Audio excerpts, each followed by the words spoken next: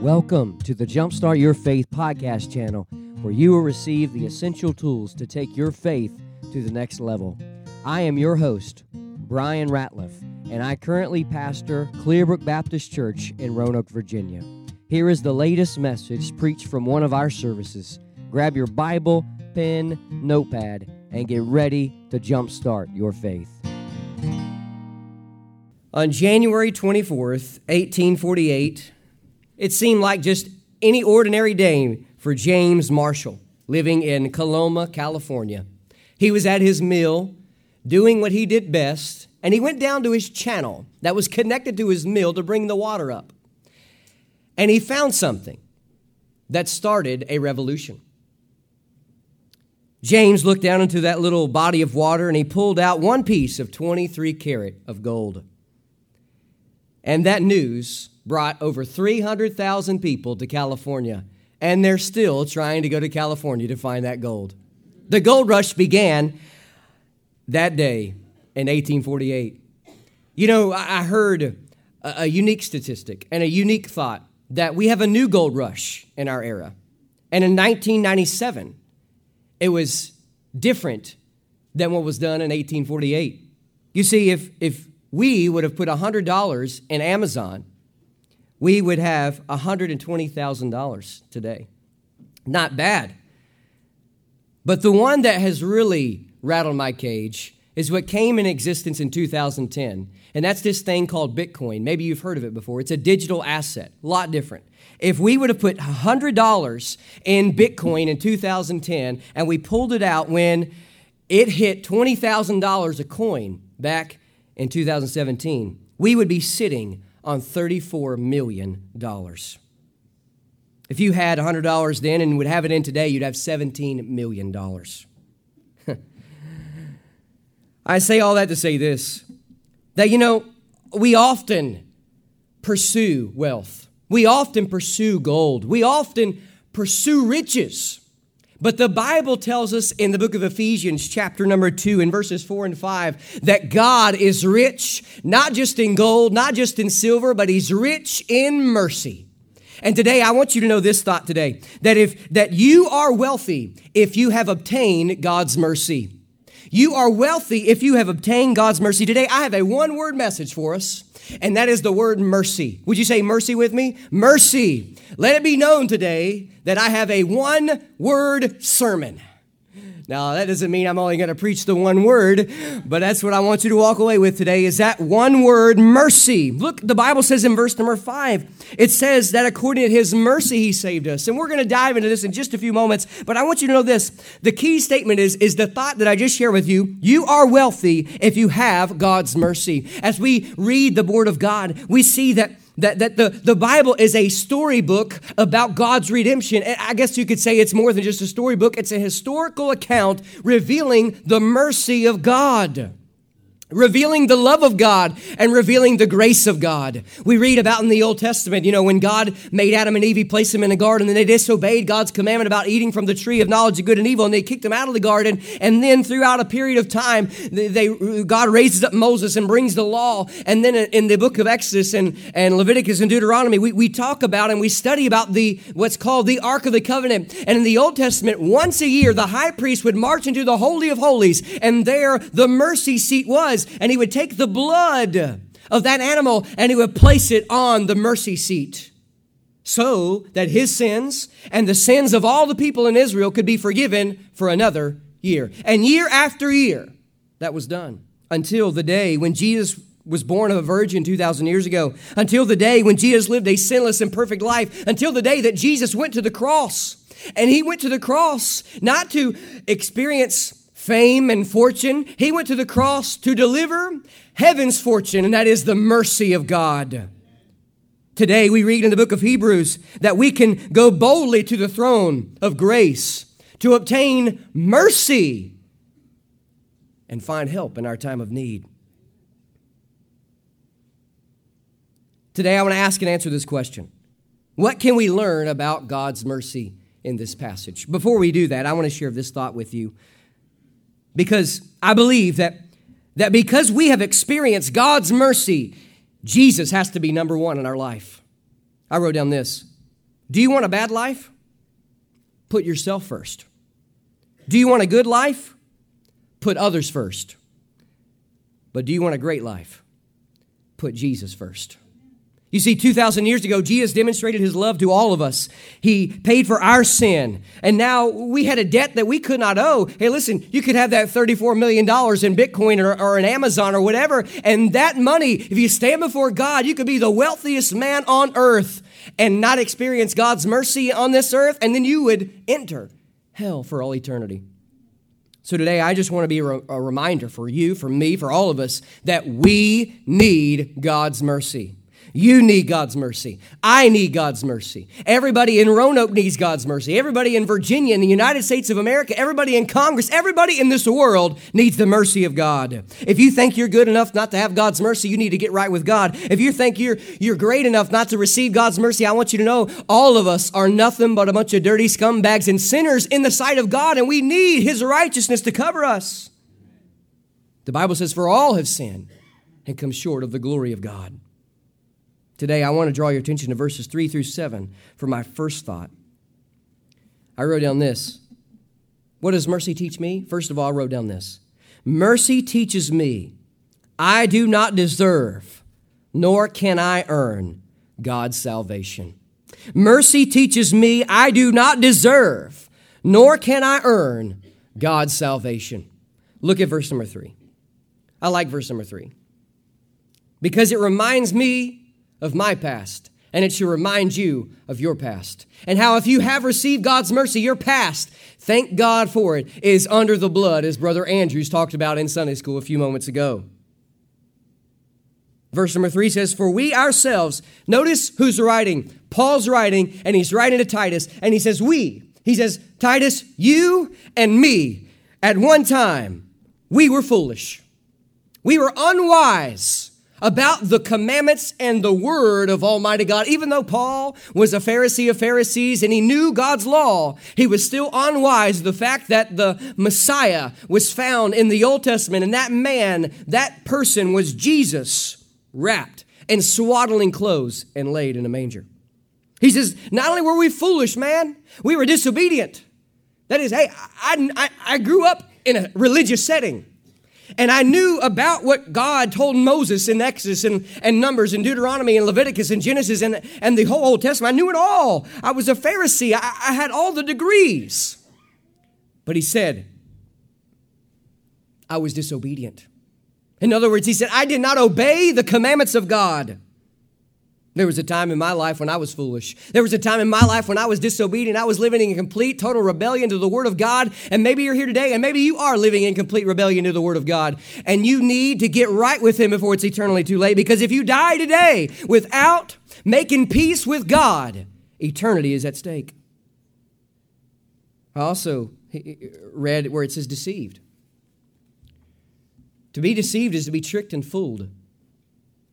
I want you to know that the devil has his blinders on a lot of people in this world. You know, I could open up a whole lecture series on why we believe the Bible and apologetics and all this different stuff, but I've learned something, that if the Spirit of God is not calling somebody to receive Christ as Savior, there's no amount of information or intellectual mindset that you could reveal to somebody to come to know Jesus as Savior. In fact, the reason why people reject the gospel, I believe, is first of all because of their pride, and second of all because they've been deceived by the flesh and the devil himself. The Bible goes on to say, serving diverse lusts and pleasures. There was a day, instead of seeking to serve Jesus, we were all serving our lustful desires. Jesus needs first place. God's mercy is revealing to us that we do not deserve, and we cannot earn salvation. He goes on to say, I was living in malice. We were living in malice and envy. I was always trying to figure out what was greener on what grass was greener on the other side. I was always trying to keep up with the Joneses across the street, but he forgot to realize that the Joneses' mortgage is a little bit higher than ours, and the Joneses' power bill is a lot more, and et cetera, et cetera. And hey, the grass is greener on the other side of the road because they have to work at it a whole lot harder. I'll take the brown grass if that means Jesus is my Lord. Come on now, can I get a witness in the house of God this morning? There was a day when we were so full of jealousy and envy of other people, but today we don't need to be jealous because Jesus is all we need. Here's one that we often neglect. Hatred. Man. Oh, sure. You've never murdered anybody. Sure, I haven't either, and by God's grace, hopefully we never will. But what did 1 John say? He said, if you've even hated somebody, you've committed murder in your heart. Now, I want you to know this, that there are two definitions of hatred in the Bible. One means that you love God more than anybody else. And that's what we're called to do. Jesus said that if you do not hate your mother and your father and your brother and your sister or anybody else, you cannot be my disciple. And that's simply saying that you love God more than anything else. And if you do not love God more than anything else, then you need to get right with Him. But hatred here is not meaning this. This is meaning to detest, to despise. In other words, you're having a thought that, oh man, I can't stand that person. I wish that they would just die. Now, sometimes we have those thoughts. We all do. But I want you to know that Jesus paid for the sin of hatred. And we can lay down hatred and embrace love because the Bible says that Jesus is love and we are called to follow in His footsteps. The Bible says in verse number 4, but here in verse number 4, we see a connection between verse 3 and 4. It says, but after that the kindness and love of God our Savior toward man appeared. Remember back in chapter 2 and verse number 3, it says, the grace of God that brings salvation has appeared to all men. He has appeared to all men. In fact, the Bible says that Jesus tasted death for every single person that ever lived or that ever will live on this earth. And then verse number 5 says, not by works of righteousness which we have done. There's not enough good deeds you could do. I know this book is all about doing good deeds, all about doing good things, and we do not do good deeds because we have to. We do them because we get to. But here, you could join every church in America. You could shake every pastor's hand in America. You could buy every pastor in America a lunch and a cup of coffee. And that's not going to get you to heaven. You can come to the altar every single Sunday and pray and pray and pray and pray. But if you don't know Jesus as your Savior, it's not going to get you to heaven. You could bring your children and grandchildren to church every Sunday morning, every Sunday night, every Wednesday. That's not going to get you to heaven. You could be baptized so many times that I like what Preacher Arnold used to say, that the tadpole's got your social security number. I guess today we'd say that the tadpole's got your cell phone number on speed dial. But here, the Bible is simply saying there's no good deed that you could do to obtain God's mercy. Nothing. We cannot earn it, and we do not deserve this gift. The Bible says, but according to His mercy. Say mercy with me. Mercy. This word mercy, it literally means giving somebody something they do not deserve. Last time I checked, extra, hear all about it, read all about it. We don't deserve God's mercy. And He said, according to His mercy, He saved us. We have eternal deliverance found in Jesus Christ based on what He did on the cross and what He did only. You see, it's by faith alone, it's in Christ alone, and it's by grace alone, and it's by mercy alone. It goes on to say, by the washing of regeneration. Speaking of the rebirth, you ever hear people talk about being born again? Jesus said it in John 3. He said, except a man be born again, he cannot see the kingdom of God. And I know we talk about it a lot here, but go to another church one Sunday. Just go check it out. See how many times they mention being born again. Go listen to all these preachers on TV and radio and all the different areas and see how many times they mention about being born again. In fact, the Bible says we have to be born from above. The Spirit of God has got to come in and live inside of us. That's what this means, regeneration. You've got to be regenerated, not by Appalachian power, but by the power of Almighty God through the Spirit of God. And here it says, and the renewing of the Holy Spirit. You see, when the Holy Spirit comes inside of you and gives you a new birth, in verse number 3, all that stuff is wiped away, and you're a new creation, a new creature in Jesus Christ. And you've obtained the greatest amount of wealth this world has ever seen. Remember, you are wealthy if you have God's mercy. Do you want a bad life? Put yourself first. Do you want a good life? Put others first. But if you want a great life, you know what you got to do? You got to put Jesus first. Mercy teaches me I do not deserve nor can I earn God's salvation. May I now draw your attention to verse number 8. But before I do that, in verse number 6, the Bible talks about how he has shed all this grace and mercy upon us, and how we are justified by his grace in verse 7, leading up to verse number 8. Verse number 8 says, this is a faithful saying, and these things I will that thou affirm constantly, that they which have believed in God might be careful to maintain good works. These things are good and profitable unto me.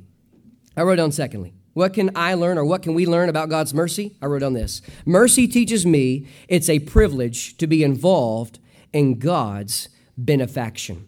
Mercy teaches me it's a privilege to be involved in God's benefaction. Maybe you've never heard of the word benefaction. May I teach you a new word today?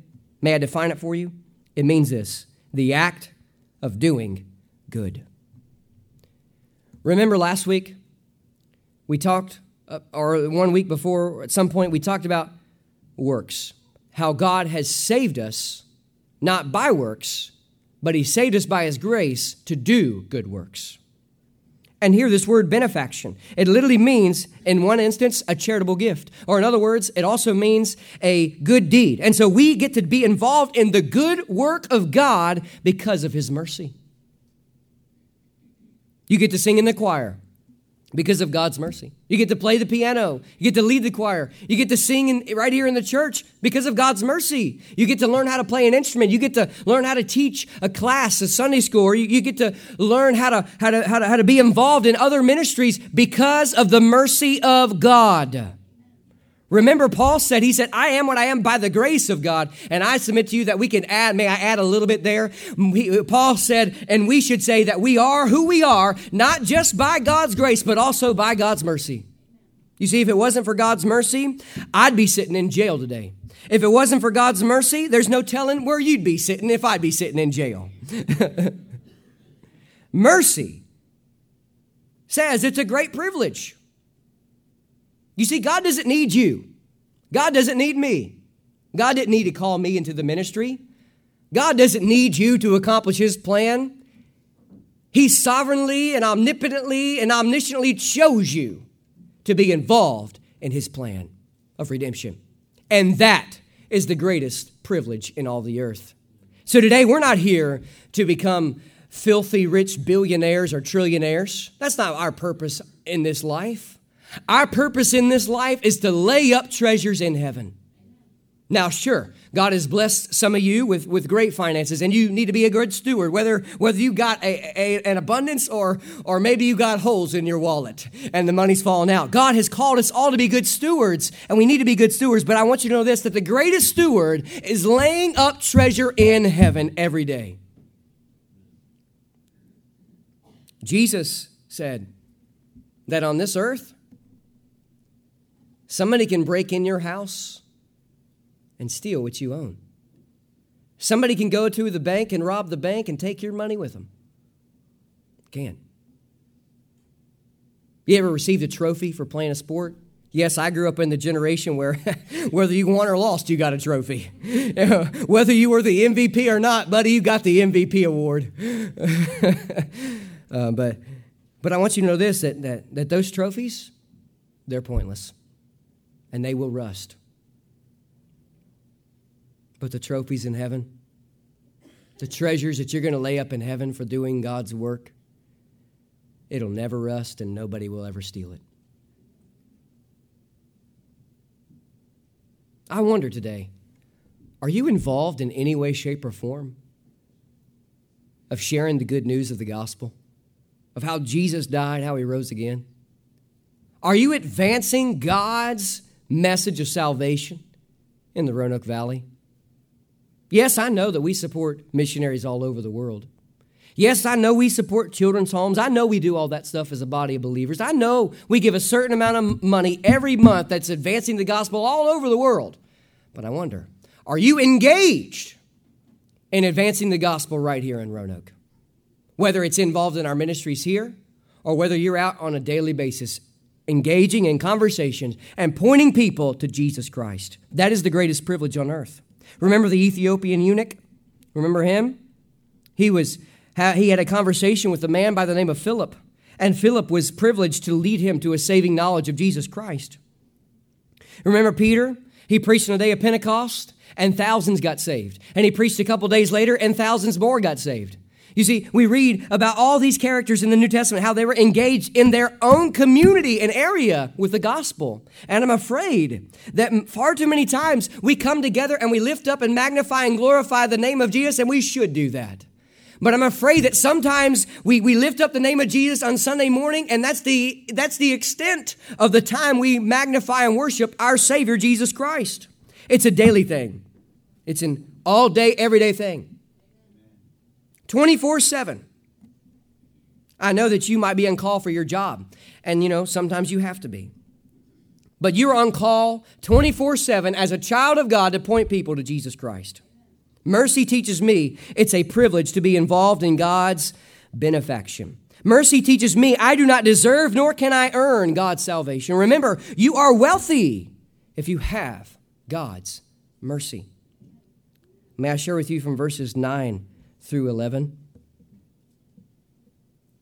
The third thought. I wrote down this. Mercy teaches me to reject man's opinion and accept God's conviction. Mercy teaches me to reject man's opinion and accept God's conviction. Look at verse number 9. The Bible says to avoid. It means to not go around, to not be around. It says to avoid foolish questions. There are foolish questions, and we've gone over this before. But then the Bible says, and genealogies. Now, certainly, Matthew's gospel and Luke's gospel, they all present a lineage of Christ. One is from his mama's side, and one is from his, stepfather's side. And that's important. But I want you to know that you can try to trace your lineage all the way back to Adam. Good luck, my friend. Good luck on Ancestry.com. Good luck trying to do all that stuff. I did my best with my great-grandmother. I traced it back all the way to my great-great-great-grandfather, and I found out that he was a pulpit banging, foot stomping, vein popping out of his neck, spit going everywhere kind of preacher back in the hills of West Virginia.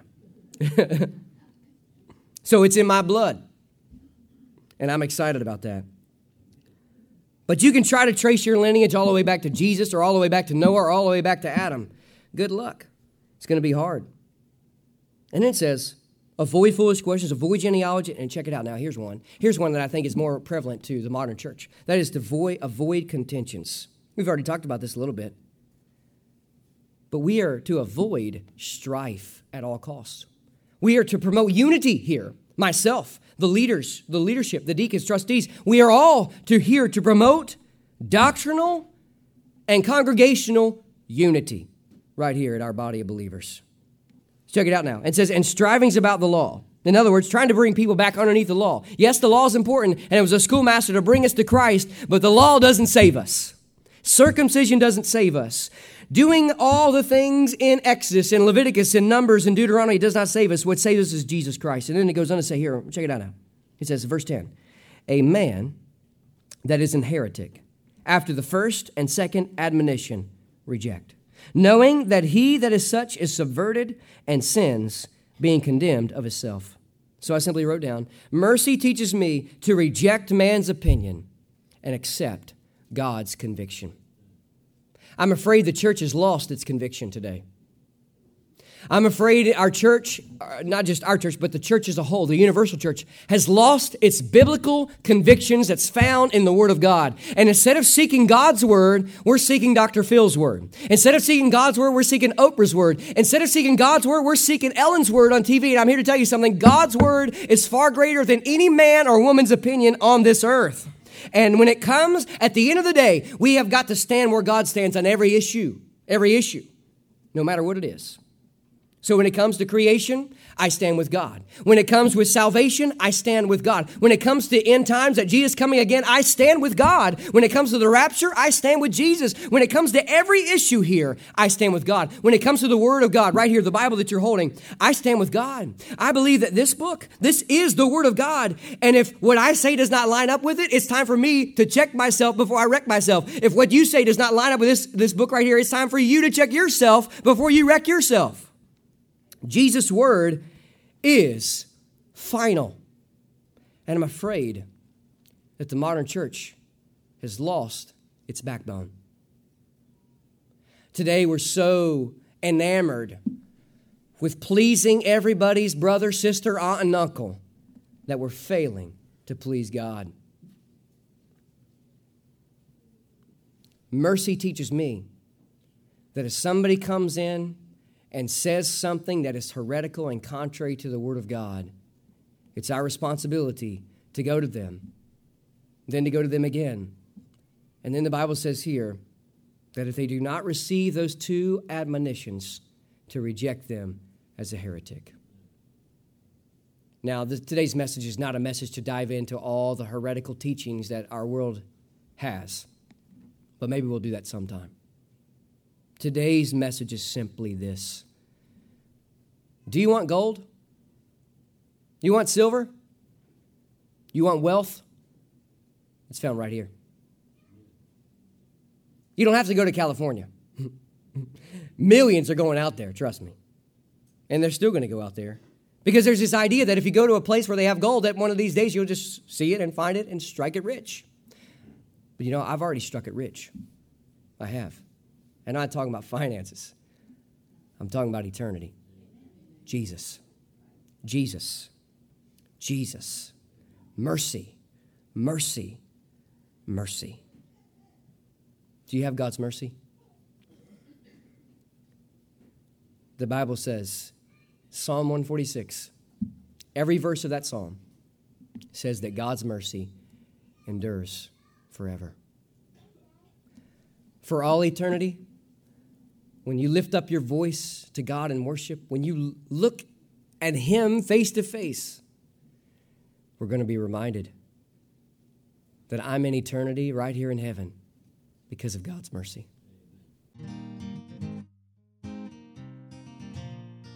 Hey guys, thanks so much for tuning in to the Jumpstart Your Faith podcast channel. As a token of my appreciation for you listening today, I would like to give you my free ebook devotional called Jumpstart Your Faith, 30 Days to a Renewed Faith in Christ. Just go to www.pastorbryanratliff.com to download it. Please be sure to subscribe to this podcast channel to listen to more messages like today's. And if these messages have been helpful to you, please leave a review. If I could be of any help in your spiritual walk, please let me know by emailing me at pastorbryanratliff@yahoo.com. And one last thing, if you're in Roanoke, please consider joining us for one of our worship services at Clearbrook Baptist Church. Until next time, may God's blessings be upon you and have a great week.